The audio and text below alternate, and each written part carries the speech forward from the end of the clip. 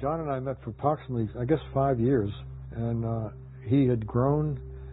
He was probably in being incorporated into Christ. He'd come to Christ. He had been incorporated into the body. He was stewardship was all there. Everything was going on in John's life, with the exception of reproduction. And I'm thinking, well, this is good. Worked out well for Dave, but maybe it looks a little bit different for me, and maybe that's not really one. I think I had a fear of committing to discipling other men. I kind of fought it for a while, and Dave kept encouraging me, and we prayed about it together, and then I got convicted to really pray about it myself. I think the main thing the disciple maker does is pray for his disciple. So I prayed for John. The second thing is that he accepts him exactly where he is.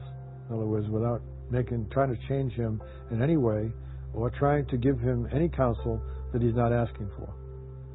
So we listen, we become a friend, we let him bleed with it, over these trials that they have, and then just wait on God. He put three men into my life within about a 4-week period from the most indescribable ways. I get this call from a friend of mine in Ohio and says, I have a guy and he wants to know if he can meet you this morning. Boy, so I walked in and met this guy named John Patchell for the first time, and I told him my story. I said, John, I'm broken. I'm a man that's had so many affairs, and I've cheated on everybody that's ever loved me, and I've lied to everybody that ever knew me. And on the surface, I look like I'm this guy that has it all together, and the career and the wife and the kids, and on the inside, I'm just completely torn and broken, and I need help. Sean shows up and he tells me about what a mess his life is, lowest point in his life. And then I remember the truth. I remember the truth that he's really in the best spot he's ever been in his life because he needs God in a way that he's never needed God before. And I'll never forget, he looked at me and he said, Sean, you have a God that loves you more than you'll ever know. And although you're carrying the shame and guilt and you've done a lot of things wrong in your life, and you have a God that loves you and wants to forgive you. And matter of fact, he tells us that he comes to those that are broken and on their needs and in need. And if you're willing to lose yourself to gain it all with him, then he's willing to take this journey with you. And he said, but are you willing at all costs to turn your life over completely to Jesus? One of my favorite songs by Genesis in the idea of following somebody and then asking somebody else to follow you. And we've been following the story of John from the video and his journey to get to know a God that was different from religion. And then he was challenged to invest in somebody else who was in the same place he was years earlier. And I don't know if you ever thought about a journey with God as a journey in a loving relationship, but that's really what the Bible describes it as. It's a loving relationship. And specifically, as we look at the series on leadership and flock watchers, you begin to find a leader in your life named Jesus, who's worthy of your life, who's worthy of your affection, who's worthy of being followed. In fact, we've been following the journey of a book by a man by the name of Ted McBride. Ted was actually the CEO of General Technologies, one of the fastest growing companies, with one of the highest levels of customer and employee satisfaction. And asked what the secrets to his leadership were, he likened back to when he first got his MBA and first got into the company as a supervisor of 9 employees as an accountant. And how his MBA professor, Jack Newman, taught him, instructed him in what he called the ways of the shepherd, 7 principles of leadership. But he didn't just teach him information, he modeled it. He had invested in him. He knew that as a leader, as a friend, that this teacher was 100% for him. More than that, when you turned in a paper to Dr. Newman, he bled all over it with red ink because he demanded of you your very best. Even when you got an A or B, he was challenging you to get the very best out of you. Well, they had been meeting every Saturday for months now. They only had a few weeks left. This particular day, they were going to meet out on the football field of the University of Texas. As he made his way out, he could see Dr. Newman coming at him, but instead of having a staff that they talked about the week earlier, he had in his hand an 18-inch piece of wood with big knob or ball on the top. He said, "How's it going, Ted?" "Good, Jack. How about you?" "Oh, it's going great." "What's that?" "That is a wissy." "And I whatty?" "And I wissy." Some call it a Shabbat in the Middle East. Some call it a knobkerrie if you go to Ireland. It's what we know in America as the rod of the shepherd. The rod is used to, it's sort of a reminder of the responsibility of leadership as a parent, as a manager, as a leader. That we are to be characterized by using persuasion, not coercion, but there's also a place where the shepherd actually gets down at the bottom of an oak tree. He carves out of the wood and finds a knot. And that knot becomes the ball, and he forms a weapon. And that weapon is used to protect in hand-to-hand combat if a lion or a wolf or something gets close to the flock need to know they can depend on the shepherd to protect them. He said, but the ball in the end is also important because it allows this thing to sail. To sail, he goes, "Oh, watch." And there on the University of Texas 20-yard line, he grabbed this knobkerrie and he threw it. 3-4 dozen yards this thing went. That is amazing! He said, "Yeah, you should see it in the hands of African tribesmen." Precision hits from 20, 30 yards away. He said, we've talked about how leadership is about influence. It's about persuading, and how the way of the shepherd is to use a gentle nudging to call and model your followers into a new place. But today we're going to talk about the more uncomfortable part of parenting, the more uncomfortable part of leadership and management, which is the difficult conversations, the challenging performance reviews, you step out of line and you want to let the people you know, because you love them, because you're the shepherd, you want them to know they're in danger. Well, they walked, 30, 40 yards, and they came to the place where they picked up the knobkerrie, the rod. He said, "See, the rod is used for two things, Ted. One, it's used to protect your flock from predators. Again, it's the wolf, it's the coyote. And if the sling didn't work, or if they get up close, you need to have something to protect them. The flock, the people you lead want to know that you are there, that you will take responsibility for them, that you will go after them, that you will protect them." It reminds me, when I was, before I worked at the University of Texas, I had, a consulting business. But before that, I worked in a company where I did risk analysis. And the problem was we were in charge of the risk analysis of many projects that didn't come from our department. And so every project we were analyzing or examining was somebody else's pet project. It represented years or months of work, and sometimes it represented their bonuses. And we had a couple projects that the risk was just too high, and we shut it down. We said that we couldn't move forward with that. Well, as you can imagine, the guy whose pet project 18 months of his life went into this came storming into my office. But instead of coming to see me, he came to one of our analysts and just began to berate them with profanity. It was just on and on and on. I heard about it. I quickly came out, and as the shepherd, as the leader, I immediately stepped between my employee and this person from another department, and I took the brunt of the attack. She was being humiliated. She was being demeaned. After he settled down a bit, I said, "Hey, let's go talk in my office." In my office is where I pulled out the knobkerrie.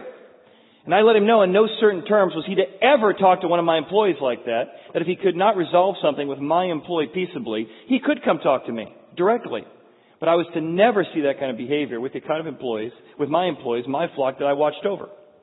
I got a reputation in the company of being someone who was fair, someone who was consistent, but also somebody who would protect my employees.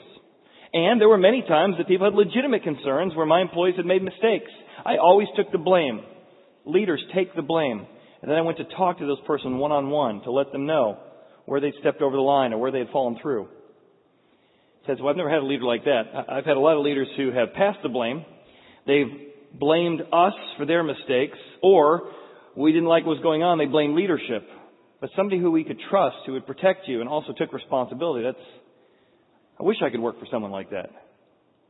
Well, the thing about the knobkerrie is that when you have a flock, when you have kids, when you have employees who know that you will protect them, that you will look out for them, that you will have conversations about where they went wrong, but you'll do it privately and you'll do it clearly, they trust you.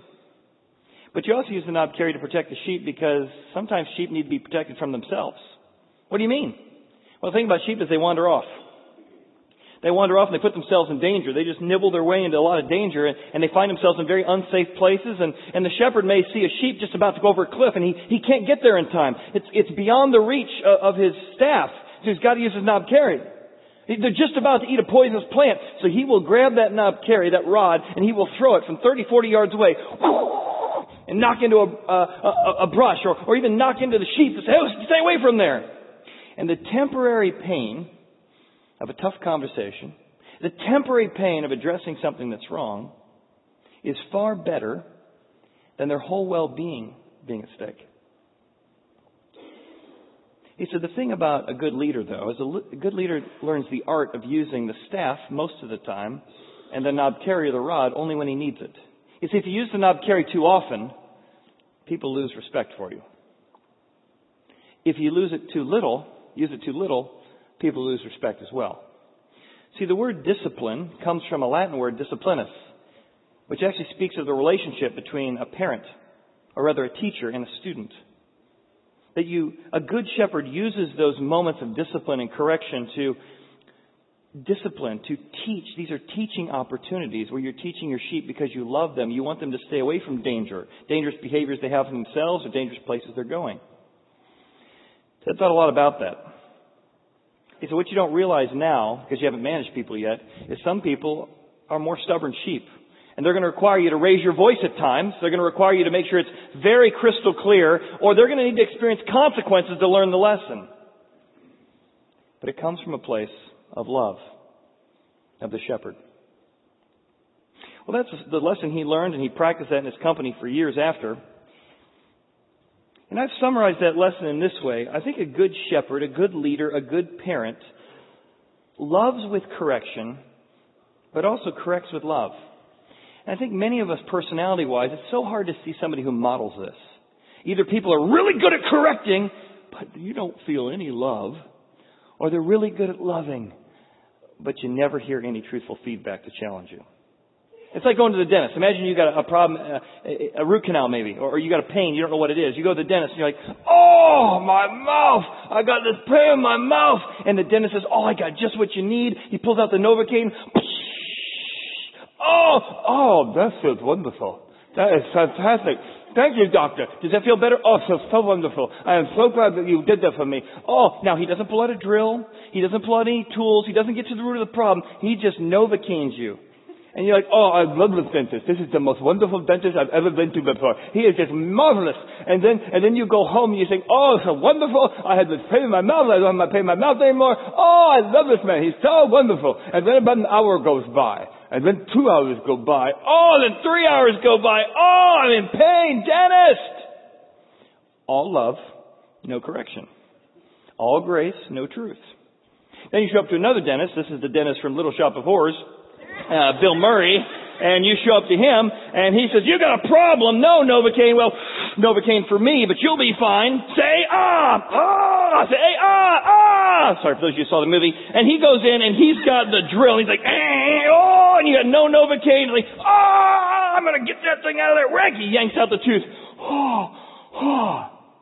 You go home, and you're like, "I am never going to do that again," right? So one person has all truth but no grace. The other person has all grace, no truth.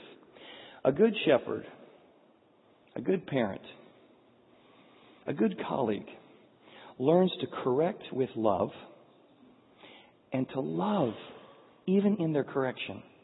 They know these are both vital. We're going to look at three aspects of how a shepherd, specifically how God is going to come down and correct his leaders, his under-shepherds, in the book of Ezekiel. Good shepherds, number one, they protect. Number two, they correct. And number three, they inspect. First one is to protect. Notice what it says here in Ezekiel, that God shows up and his shepherds, his prophets, his priests, his pastors, for lack of a better term, are not doing a good job. And as a shepherd, he comes down to correct them. And he has in his hand a rod, staff, but he also has a rod. He's going to club them pretty hard because the things they have done have actually turned people away from God because they've been such terrible examples. See, when we protect, we stand in the gap and we fight for our sheep. Our kids know that we fight for them. Our employees know we fight for them. We stand in the gap for them. Here's what it says. Thus says the Lord God to the shepherds. And again, he's speaking to the pastors, to the leaders, and he's not happy with what they're doing. Woe to the leaders! Woe to the shepherds of Israel who feed themselves! Should not the shepherds feed the flocks? You eat the fat and clothe yourself with the wool. You slaughter the fatlings and you do not feed the flock. I'll just stop right there for a second. You're seeing the people I've entrusted to you as commodities for your own personal benefit. You're not seeing them as people to be led, to be developed, to be cared for. You just use other people for yourself. And that is not my way of leadership. Then he goes on to explain. So he's just clubbed them. Let me tell you the kind of behaviors I want to see in leaders. The weak you have not strengthened. You should be strengthening those who are weak. You have not healed those who are sick, or bound up the broken, nor brought back what was driven away, nor sought out the lost. Instead of using the persuasion and the gentleness and the drive of the shepherd, instead you have used what? With force and cruelty you have ruled them. You've not ruled them as servant leaders. You've ruled them through coercion. It was all about you. You have ruled them. So they were scattered because there was no shepherd. And they were food for all the beasts of the field. You didn't protect them when they were scattered. The very thing I gave you to do, you did not do. This is what I've called you to do. One of the things we all know, the structure we put in place for our kids, the structure we put in place for our companies, the employees, the policies we put in place, or systems we put in place, is to protect everyone. When I got my first job, I was a creative arts director at a church down in Atlanta. And part of my job was to make sure we could have systems that would get PowerPoints and dramas written and videos produced at every 7-day run, or original material. Well, the problem was the senior pastor, like many, didn't work on his message until Friday or Saturday, 2 days before. So it was always a challenge to get programs written and slides put together in a way that honored our different employees who, didn't want to work Saturday morning or Friday night. They were usually working, Monday through Friday. So we tried to put systems in place to maybe have deadlines by Wednesday or Thursday, but no one ever kept to those deadlines. We kept trying to change the system up to find ways to support the leadership patterns, I guess, of the senior pastor, as well as the demands of those who were implementing the pieces. And I would say, hey, is there any way that we could get the information a little bit more in advance? It would just help everybody else. Nope, can't be done. All right, well, it can't be done. I guess it can't be done. Well, that same senior pastor who inspired me in a lot of ways, I mentioned last week, many ways my leadership was affected by him. But one of the ways negatively is I want to develop systems where we can have well-run, well-planned series so that those who work in the administrative department, in the communication department, in the video department, all of those can work more synergistically by having a little bit more margin. Well, I invited him to come here as a guest speaker several years ago. And I said, hey, just so you know, if you want to have PowerPoint, you need to have it to us Wednesday by noon. Now, I had submitted to him for 6 years trying to create a system that would work with his requirements. He said, I can't do it. I said, that is totally okay. Just know that we won't put your notes in the program. We'll just put notes. People can write whatever they want. It's just one less project for you to manage. But if you do want them in there, it needs to be Wednesday. That's impossible. Well, that's okay. We just won't have any notes. Well, I got to have notes. Well, if you wait till noon, then I have to have people who work later, and that's not something I want to commit to them on. We're patterned by this. And then he says, what about my PowerPoint? I said, as long as you get to us by Thursday at 5 o'clock. Thursday at 5 o'clock? That's impossible. I said, it's a message you've given before. How hard is this? But it was so interesting to see him pushing back, and yet I put the system in place that we've had now for years. And certainly there's an exception to the rule, but we're characterized by systems that protect all the different levels to do the very best work we can. And a couple times I've really screwed up on this. At my last church, not that one, but a different one, we had given an employee who designed all our PowerPoints and our media presentations the weekend off. It was a big deal for her. They'd been planning this for months, and she had told us in advance they were going to be leaving Friday at noon. Is that okay? The senior pastor and I had both said that was fine. Well, he was speaking that weekend, and he had not got to his PowerPoint, and it was now noon on Friday, 2 on Friday, and at 5 o'clock on Friday, she came to me and said, what should I say? And what I should have said is, let me go talk to him, and I'll interact. Instead, I said, well, if he sends you the PowerPoint, just email it back to him and say you didn't get it to me by 5. I don't recommend that. That did not go well. He pulled out his knob carry on me. But then we talked about this conversation. He said, do we have a respect issue here? I said, I don't think I have a respect issue with you, and I definitely handled that wrong. I'm so sorry. I said, but I do think we have a role as leaders to create behaviors and systems and patterns that protect everyone and the things they're managing too. He's like, well, I just don't believe that. And that ultimately became a difference of our leadership style that led to me coming here years ago. So whatever it looks like, you want to create systems that protect, that the people who are under your flock know that you're trying to find things that bring the best out of everyone. See, the knob carries that staff with that knob on the top, and that means that sometimes we're calling out bad behavior. Now, this is not angry. This is not abuse. This is, well, I love what Becky Pippert says in her book, Hope Has Its Reasons. That it's not that you're angry at the person. You love the person. You love the son. You love the daughter. You love the employee. You're actually mad at the behavior that they are engaging in that's destroying them. Here's how she says it. Human love offers here a true analogy. The more a father loves his son, the more he hates in him the drunkard, the liar, or the traitor that's destroying him. And so you love the son, you love the employee, you love, even with a bad behavior, you love them so much you can't not say, you got to stop this destructive behavior. This is going to hurt you over the long term. And I'm willing to have a tough conversation now, or even raise my voice, because when we discipline, we not only say what is wrong, we also say how severe it is by how clearly we address it. And I love that idea that correction can come from a place of love. And that moves us from protect to the second stage, which is to correct. What does it mean to correct? I remember doing a sermon way back in CCD days. We used to meet at the Cincinnati Country Day School in Indian Hill. And I was doing a sermon one day on the difference between payback anger. A lot of us grew up with an idea that God is just there. He's mad. He's got a lightning bolt. He can't wait to throw that at somebody. And he's going to pay you back. Versus bring back anger. See, bring back anger says, because of the destructive thing you're doing, I want to show you I'm angry at that destructive thing, but I love you. I'm trying to bring you back to a place of safety. Well, my next door neighbor was not a follower of Christ, not a religious person at all. In fact, we've been building a friendship for about 6 months, and he was always harassing me about religion, always bringing up some new Richard Dawkins book or some other little one-liner to try and see if he could get a rise out of me. And I would just laugh and say, oh, I read that book. It was good. I like this part. I didn't agree with this part. Well, one day he stumbled into our church when I was giving a sermon about the difference between a fatherly bring back anger versus a payback anger. I was just going to tell you the story, but we found the video years later as he began attending our church of him describing his journey of coming to Horizon. Let's watch. How did I find Horizon? I'm not sure that I found it. I think it found me. My son wandered upon Horizon, and he had a bunch of his friends that were in the crash or the crew, and I noticed he was setting his alarm clock every Sunday and getting up and going to church. And we immediately got the thermometer out, took his temperature, because I knew he's got some strange disease. Teenagers don't set their alarm clocks and get up and go to church. I was worried it was maybe a cult, and that they were all wearing blue tennis shoes over there and getting ready to drink the Kool-Aid, and I was going to have to hire a private investigator to snatch my kid back in 2 years. And so I went to look. I wanted to see with my eyes. I poked my head in the gym, saw what they were doing.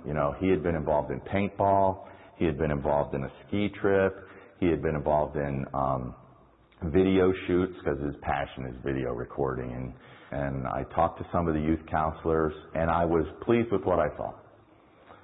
And then for whatever reason, and I don't even know why, I went in and I sat down in the 10:30. I realized that the minister was a guy that lived across the street from me, which I guess I kind of knew, but I never made the connections that he actually stood up and, did the dearly beloved thing. And we'd had several over the fence kind of conversations about God. I've seen if I could, every time I see a Bible pounder, I challenge them and try and, give him a couple of questions that either will be difficult for him to answer or piss him off.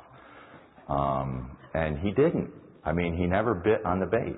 And I tried hard. I quoted books, and it was a unique perspective. I don't think there's a lot of dogmatic traditional ministers that would have responded in the ways he did. But anyways, I sat down and I listened to one of his sermons more out of curiosity than anything else. I was in the building, and the message was good. And I kind of said to myself, well, he probably has one good one and 50 bad ones. I just hit the right day. And for whatever reason, the next weekend I got up and I was curious and I went back. And I listened and the message was good again. And then I started convincing myself that this was actually good for me. I just needed to take the words Jesus and Bible out of everything he was saying. And it was basically food for my soul. But the messages have somehow been able to connect with me in my life. This last couple of years has been pretty stormy for me. And the Stormy Seas series, I tried to go to every single one, and any one that I missed because I was overseas or out of town, I got the CD and listened to in the car, because the messages are helpful. I mean, it's not only at times things that make you feel better, but at times it's actual useful advice. And when you can find that and you're in trouble, that's a precious gift. I love that perspective, and that's one of the reasons at Horizon we try and create different environments, exploring environments and equipping environments. So wherever you are, we want you to know that whatever objections you have, whatever challenges you have, we want to meet you where you're at. But what had struck him that day, and I remember because we talked for the weeks after, was the idea that there was a strong manly aspect of leadership that wasn't necessarily losing your temper. There was a bring back anger versus payback anger. And that he had never seen that distinction. And you see that here in the passage as God begins to correct.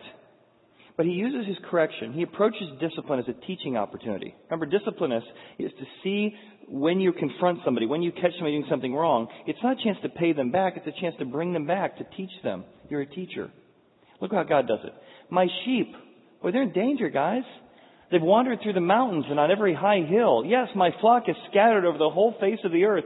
And no one's seeking after them. You don't seem to care that people are hurting, that people are lost, that people are wounded. You don't seem to care about the people that you're supposed to be in charge of. Therefore, you shepherds, hear the word of the Lord.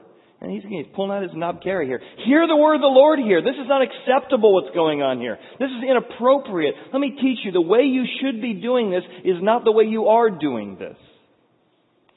As I live, says the Lord God. Surely because my flock had become prey, there's people after them. And you're not helping or protecting them. My flock became food for every beast of the field. Why? Because there's no shepherd. Nor did my shepherds search for the flock. But the shepherds instead were so busy feeding themselves that they did not feed the flock. Now what's so powerful about this is that he then goes on to say, and since my leaders aren't leading, I'm going to come down there and I'm going to be the shepherd that they always longed for. Which is why Jesus says that he's the good shepherd. He's actually referencing this passage hundreds of years earlier when God said, I will come down and be the shepherd. And Jesus says, you remember how Ezekiel told us that he would send, he himself, God himself would come down and be the shepherd? I'm him. I want to model for you the kind of leadership that my priests, my pastors, my leaders have done such a poor job communicating. I mean, as a pastor, I got to tell you, the biggest obstacle I see of people seriously coming to faith or understanding or even openness to the Bible or Jesus are religious people. We all got a story, don't we, about that pastor, that priest, that Christian, that hypocrite. And you never really looked into the Bible or even investigated Jesus because the leaders are so horrific. Why would you want to even be associated with it? So just on behalf of all the religious hypocrites, of which I have certainly been one, I want to say I'm sorry. We are such bad examples.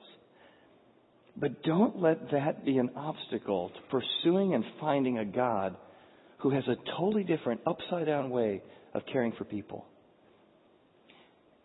Don't miss out on the purpose God might have for you just because of one terrible example, or even 100. Because God is saying He's not happy with their example. He's not happy with how they've represented His heart. His heart is not a payback anger. It's a correction. Even when He's correcting, He so wants people to know He cares for them. He loves them. He wants them to know that He goes after those who are hurting. He goes after those. He doesn't hate those who are wounded. He's trying to draw them back. That's what He's saying here. Reminds me a little bit when I did my master's degree. It was in leadership and communication. We talked about situational leadership. And many of you may have come across this diagram over the years. But it's how do you delegate to people? How do you lead people? It starts off with high structure. You're directing. High directive. Okay, you come watch me. I'm going to do it. All right, this is how it's done. Do you see how it's done? Yeah. You're not really involved because you're directing. Then you take another step where you begin to coach. All right, let's do it together.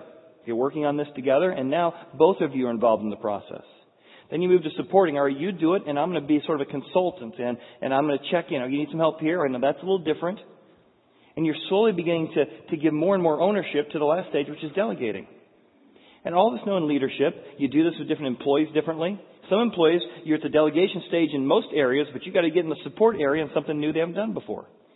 And the art of leadership, the art of a shepherd, is knowing when he needs to get up close, when he needs to step back, when he needs to reestablish principles, when he needs to pull out the knob carry and say, no, that is unacceptable, versus, hey, just tap you back in place, you're getting close.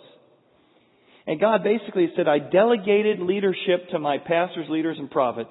They did such a terrible job, we're going to go back to square one. I'm going to come down, I'm going to direct you and model and show you what this is like. And I would just encourage you, if you've never read the Bible, read Matthew, Mark, Luke, or John. They all cover the basic same stuff, the life of Jesus. And watch Jesus interact with people. You say, I don't believe in it. I don't believe in the Bible of Jesus. That's fine. I read lots of stuff I don't believe in. Read it anyway. Just read it and go, wow. I can see why I'd want a father like this. I can see why I would want a leader like this. I can see why I would want somebody like this in my life. And I'm telling you, you're going to be drawn to this. His wisdom, His tenderness, His boldness, His strength. He pulls out the knob carry, just as God did. He turns to a group of religious leaders and says, woe to you! You go halfway across the world to make a convert, and you make them twice the son of hell as you are. Well, that's a knob carry. That's not how to win friends and influence people. But he is so bothered by how the religious people in his day have done such a horrible job communicating the heart of God. Jesus pulls out the knob carry, clubs them with it, and then says, now, let's get back to basics.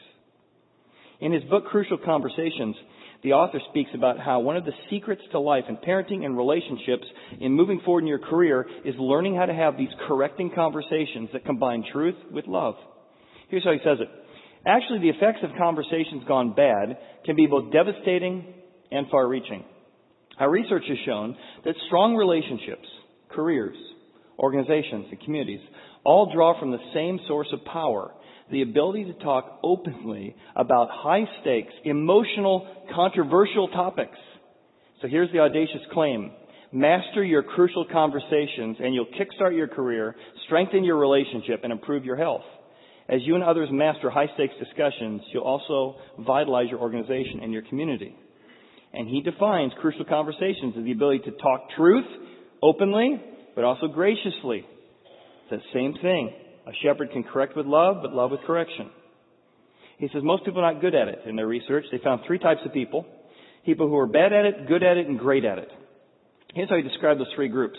The first group, the worst at dialogue, do not even know they're being reactive in a conversation. They don't know they're defensive when their spouse brings something up or their employee brings something up. They just assume that everybody would act like I'm acting under this circumstance. I don't have to put up with this. I can't believe you're saying that. I can't believe you'd say that about the way I work. I can't believe you'd say that about me coming home a few minutes late. And so here's the challenge. Most of us are in this category, but none of us think we're in this category. So I would challenge you, how do you react when somebody confronts you? Are you open? Is your first instinct to tell yourself, I might be wrong? Is your first instinct to say, I might need to grow here? What's her problem?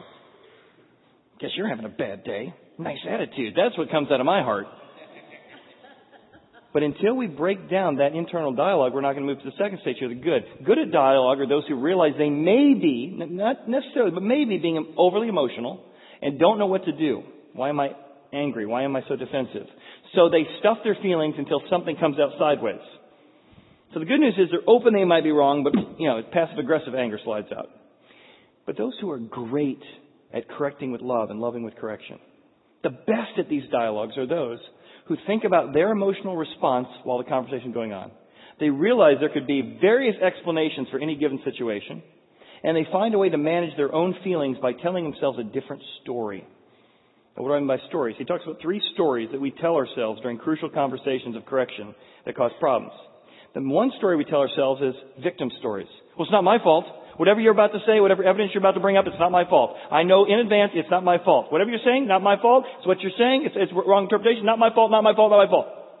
What I talked about weeks ago is called vain brain. We only see things from our perspective.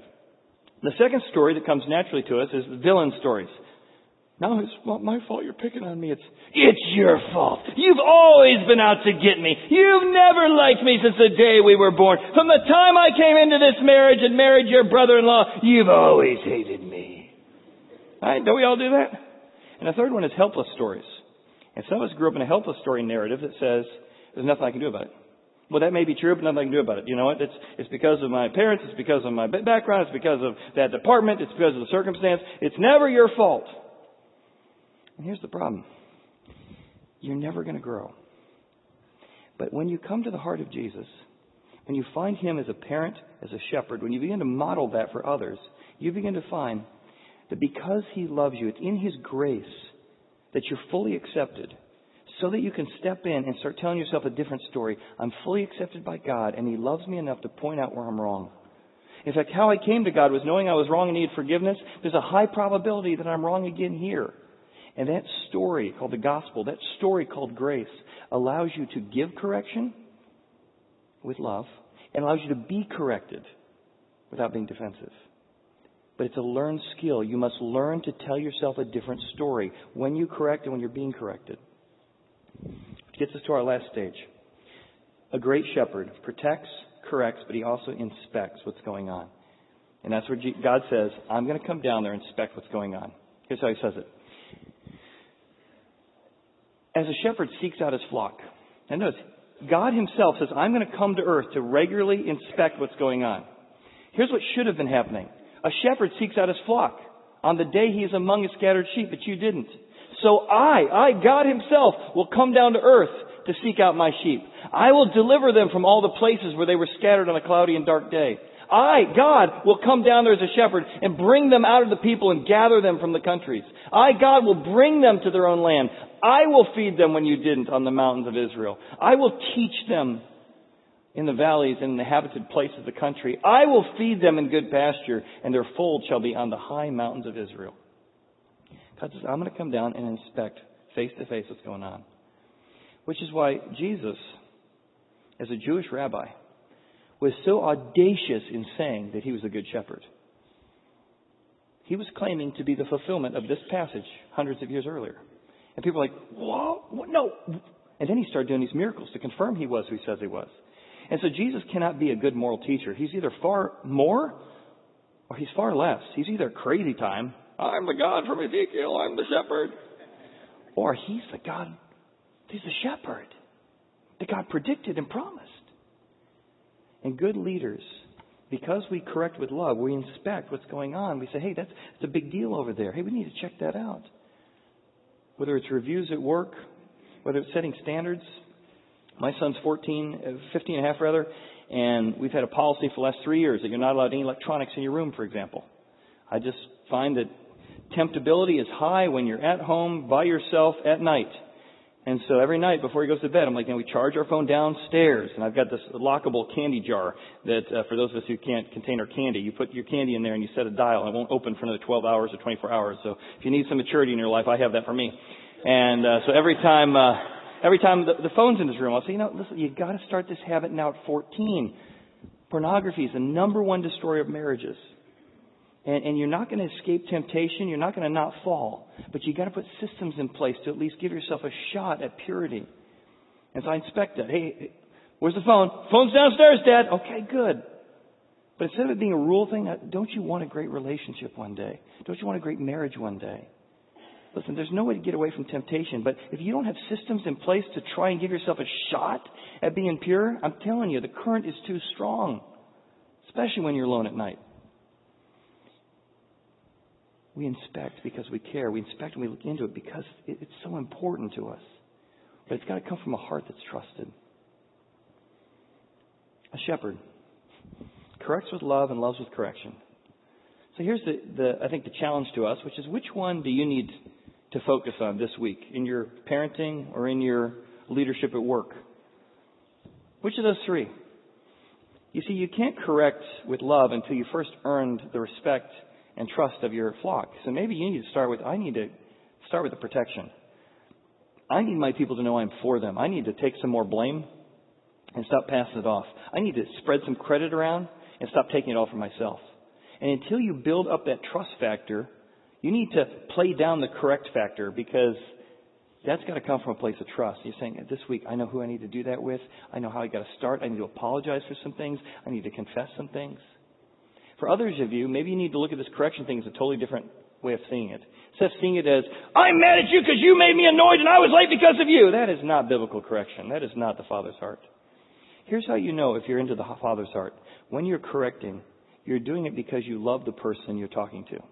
You want the best for them. Yes, you're still annoyed. Yes, you're still impatient. Yes, that was frustrating what they did. But the real motivation of your corrections is a teaching opportunity to teach them what's wrong, what's not, and to teach them about the heart of a real leader. So maybe for you, you have a tendency to maybe be on the people-pleasing side like me, and you don't have hard conversations. It's just like, Novocaine.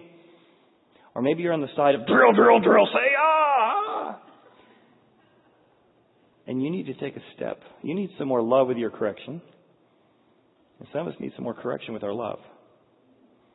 Or maybe thirdly, it's inspect. Are you not just inspecting the work, but are you inspecting the workers? Do your kids know you care about them, what's really going on? Do your employees know you care about them as individuals, not just what they produce? Both are important. How will we grow in this area?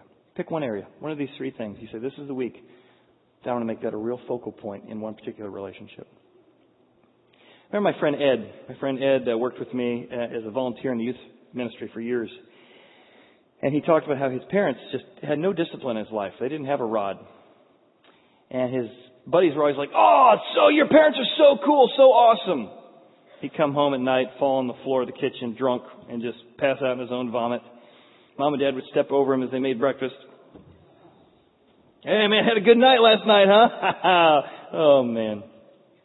He talked about the insecurity that breeded in him.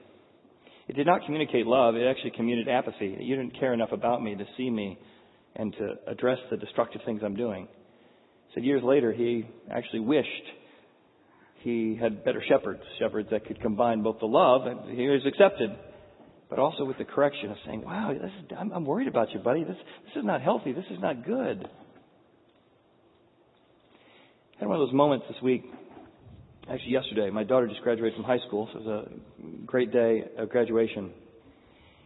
But it's weird when you're a father of a special needs child, you don't see this stuff coming. It only happens for 2 seconds. I'm actually being relatively sarcastic, sitting around in the room like this is ever going to get over, because I have a bad attitude. So that's what I'm thinking about. So I'm not being very sentimental like most dads should be at the moment.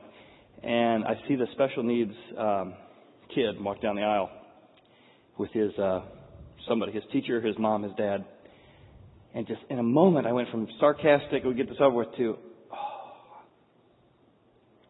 I wonder if I ever get to walk down the aisle with Quinn. In that moment, I thought, wow, the correction, the protection, the relationship, the time that must have gone in to coming to that moment. And this week I built plexiglass walls on our railing because Quinn is up 20 feet on the railing, going to fall off. So we have now plexiglass walls that go around our door. And I was just reminded, if I can feel that way in a moment toward my son, and somebody I'm flock watching, how much more must God feel that toward us? That He wants to bring us back. Whatever you've done, wherever you've been, whatever you believe or don't believe, hear the heart of God beckoning and wooing you into relationship.